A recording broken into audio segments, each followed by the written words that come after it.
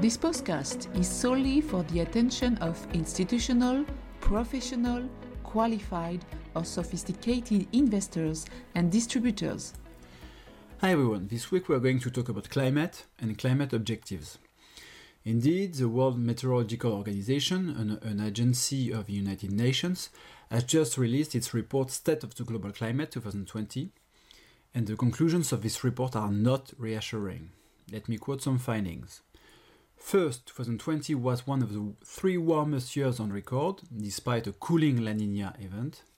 Then, the 6 years since 2015 have been the warmest on record, and the decade from 2011 to 2020 was the warmest decade on record.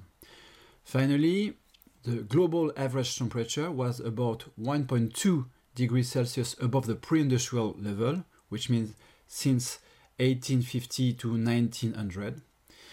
And by the way, let me recall that the objective of the Paris Agreement is to limit global warming to a level well below 2 degrees Celsius compared to the pre-industrial level, and preferably to 1.5 degrees Celsius. That's it for the State of the Global Climate 2020 report. In the meantime, the Mauna Loa Observatory in Hawaii, which has the longest continuous record of carbon dioxide concentration in the atmosphere, has just registered a carbon dioxide concentration of 420 particles per million for the first time in history. And as a reminder, it was around 315 particles per million in the 50s. Moreover, the International Energy Agency recently indicated that while the level of energy-related carbon dioxide emissions at the global level had indeed fallen by 5.8% in 2020 compared to 2019, it had already come back at the end of 2020 to its pre-crisis levels. And in terms of short-term projections, the agency has just indicated in its Global Energy Review 2021 that the demand for fossil products will again increase significantly in 2021. And for the executive director of the agency, Fatih Birol, this is a dire warning that the economic recovery from the COVID crisis is currently anything but sustainable for our climate, and unless governments around the world move rapidly to start cutting emissions, we are likely to face an even worse situation in 2022.